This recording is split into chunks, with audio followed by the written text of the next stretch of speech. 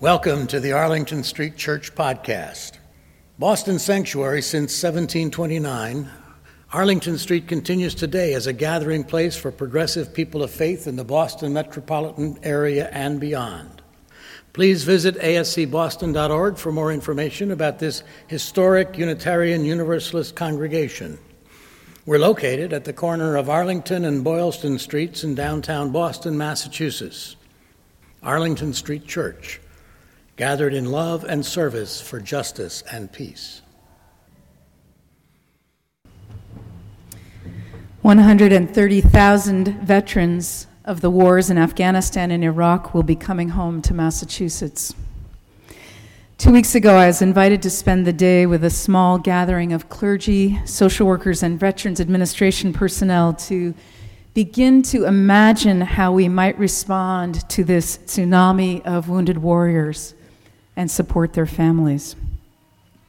A good part of the day was devoted to educating us about the similarities and differences between post-traumatic stress disorder and traumatic brain injury, and to suicide prevention.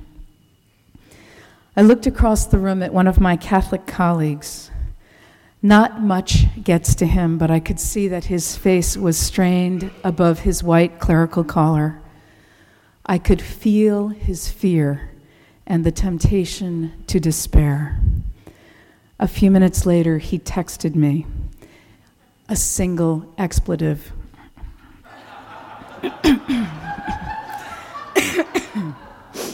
Guess it's okay when it's a text message. Then one of the suicide prevention experts presented some statistics that unlocked a thin ray of hope. There's a study of people who jump from San Francisco's Golden Gate Bridge, and here are two of the illustrations with a remarkable through line. One, Dr. Jerome Motto was deeply affected by the death of one of his patients who leapt to his death in 1963, and of another man who suicided from the bridge in the 1970s. He said, I went to his apartment afterward with the assistant medical examiner. The guy was in his 30s, lived alone, pretty bare apartment. He'd written a note and left it on his bureau. It said, I'm going to walk to the bridge. If one person smiles at me on the way, I will not jump. 2, 19-year-old Kevin Hines lived to tell this story. He was suffering from bipolar disorder when the voices in his head directed him to kill himself. He was crying as he walked out onto the span. A police officer on a bike passed without stopping, as did 2 bridge workers in buggies. The voices from within were insistent, you have to die. He bargained that if only someone would show they cared, he wouldn't jump. Just then, he was approached by a glamorous woman wearing huge sunglasses. It's okay, he thought, she cares. Ignoring his tears, the woman extended a camera and asked in accented English if he would take her picture. He snapped the photo. As she walked away, Kevin Hines turned, took 3 running steps, and threw himself off the bridge. Obviously, caring is not foolproof. Many of us, and I am in this number, have cared bottomlessly for people intent on self-destruction. Nothing could have stopped them. Nothing did. And we are left to try to make sense of the senseless. But among those for whom suicidal ideation is a passing madness, Dr. Richard Seiden puts the average high-risk period at 3 months. We have learned that most suicidal behavior is crisis-oriented. If we can somehow intervene in the lives of those who don't really want to die, it may mean the difference between life and death. And the intervention may be as simple as a smile. To care is literally life-giving. Kevin Briggs, a friendly, sandy-haired motorcycle patrolman for the Golden Gate Bridge, has a knack for spotting jumpers and taking them back from the edge, talking them back from the edge. he's coaxed in more than 200 potential jumpers without losing one over the side.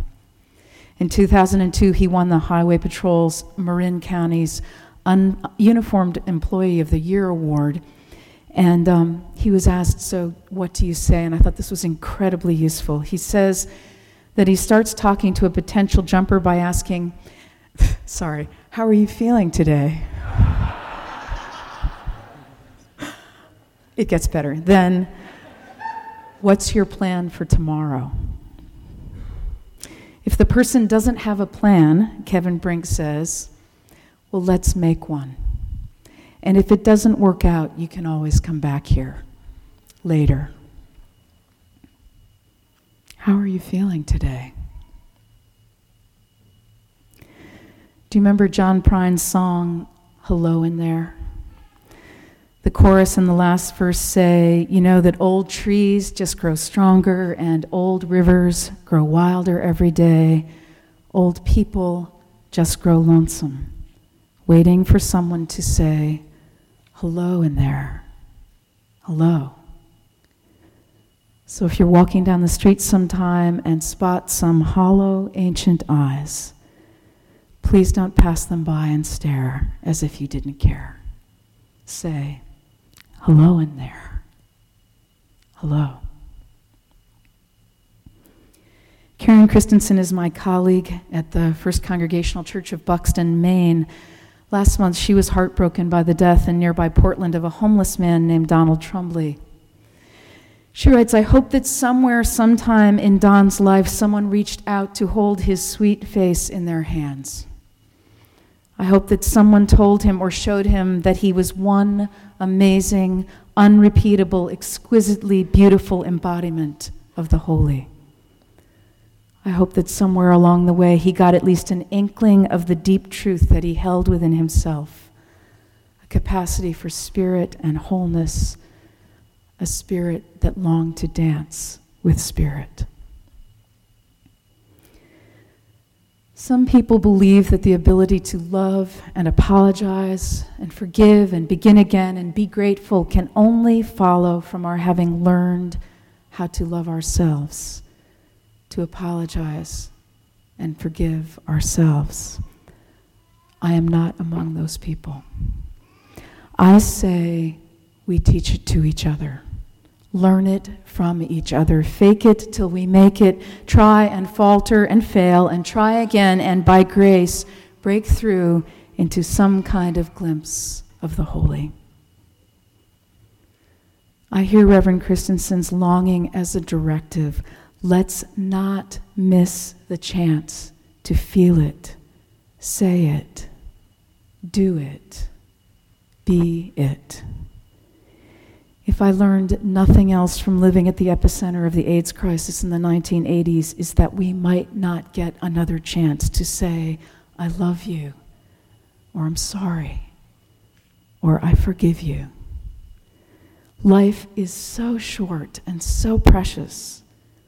We might not get another shot at a do-over. It might just be now or never. This might be our only opportunity to say, thank you. The only time we have is the present, this gift we call the present. Let's not miss it.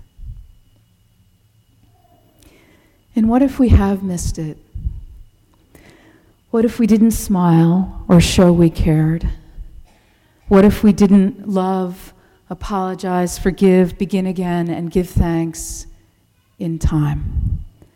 What if they've jumped, either literally or figuratively, and it's too late? No one makes it to adulthood without missing it. Many, perhaps most of us, don't make it through a day without missing it. It's a fierce lens to look through.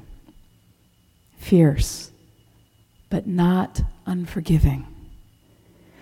We may not be able to back up, take it back, make it right in the past, but every moment proffers us the chance to do just that in the present.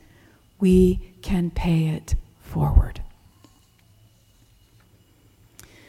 Many of you remember the murders at preterm and Planned Parenthood in Brookline on December 30th, 1994. Leanne Nichols and Shannon Lowney were gunned down at work by an anti-abortionist. Because their memorial service and the subsequent Roe v. Wade rally were conducted here, the church and I became targets of bomb threats and death threats. A police detail covered the church, and a small army of bodyguards was assigned to me. I was much too angry to be afraid and wild with grief. I hardly noticed them, but every day for months, day and night, they put their lives on the line for us and for me. Two of them still visit us here on occasion, devout, practicing Catholics, I should say, who grew very fond of this spiritual community while watching my back. But what about the others? I don't even know to whom I should address the letter that should begin, "Dear friends, sorry I didn't get around to thanking you 14 years ago, but better late than never." It's enough to make a person think twice and pay it forward. But I also want to say that sometimes, if we're very, very lucky, we get to do it over and do it right. This past Thursday, a truck was pouring cement out in our front yard here, and the alley and our parking lot were completely blocked. A Boston police officer was on traffic detail. I rolled down the window, and we had a good-natured conversation in which he agreed to let me drive the Jeep up and over the sidewalk so I could get inside for a meeting. And after I'd parked, the officer approached me, extended his hand, introduced himself, and said he'd been wanting to meet me for a long time. He told me that he actually felt like he knew me quite well because 14 years ago he'd been working as a detective and had been assigned, as he said it, "Lord, to chase after you and those two pretty little girls. How old are they now? You doing me working to the bone, working all over this city. Lord, a pastor does more than preach. That's what I learned." And suddenly, finally, I was inside the bear hug of this huge man, telling him how much I admired his bravery. "It was nothing," he said. "You all were doing the right thing. Everybody was just trying to make it better after that evil." And then, holding his hand for a long moment, I was able to look into his beautiful face and thank him. Finally, thank him for having my back, having our backs in our darkest hour. I missed it once, but thank God I didn't miss it again. My spiritual companion's just one smile could mean the difference between life and death. Just one gesture of caring could crack open despair with hope. Let's say, "Hello in there." Each and every one of us is one amazing, unrepeatable, exquisitely beautiful embodiment of the holy. Let's mirror that for one another. Try and falter and fail and try again, by grace, break through with some kind of glimpse of the holy. Let's not miss it. And if we miss it, we can pick up where we left off. We can pay it forward, if not pay it back, right here, right now, in this gift we call the present. I give thanks for you. Thanksgiving every day. Thank you. Happy Thanksgiving. Amen.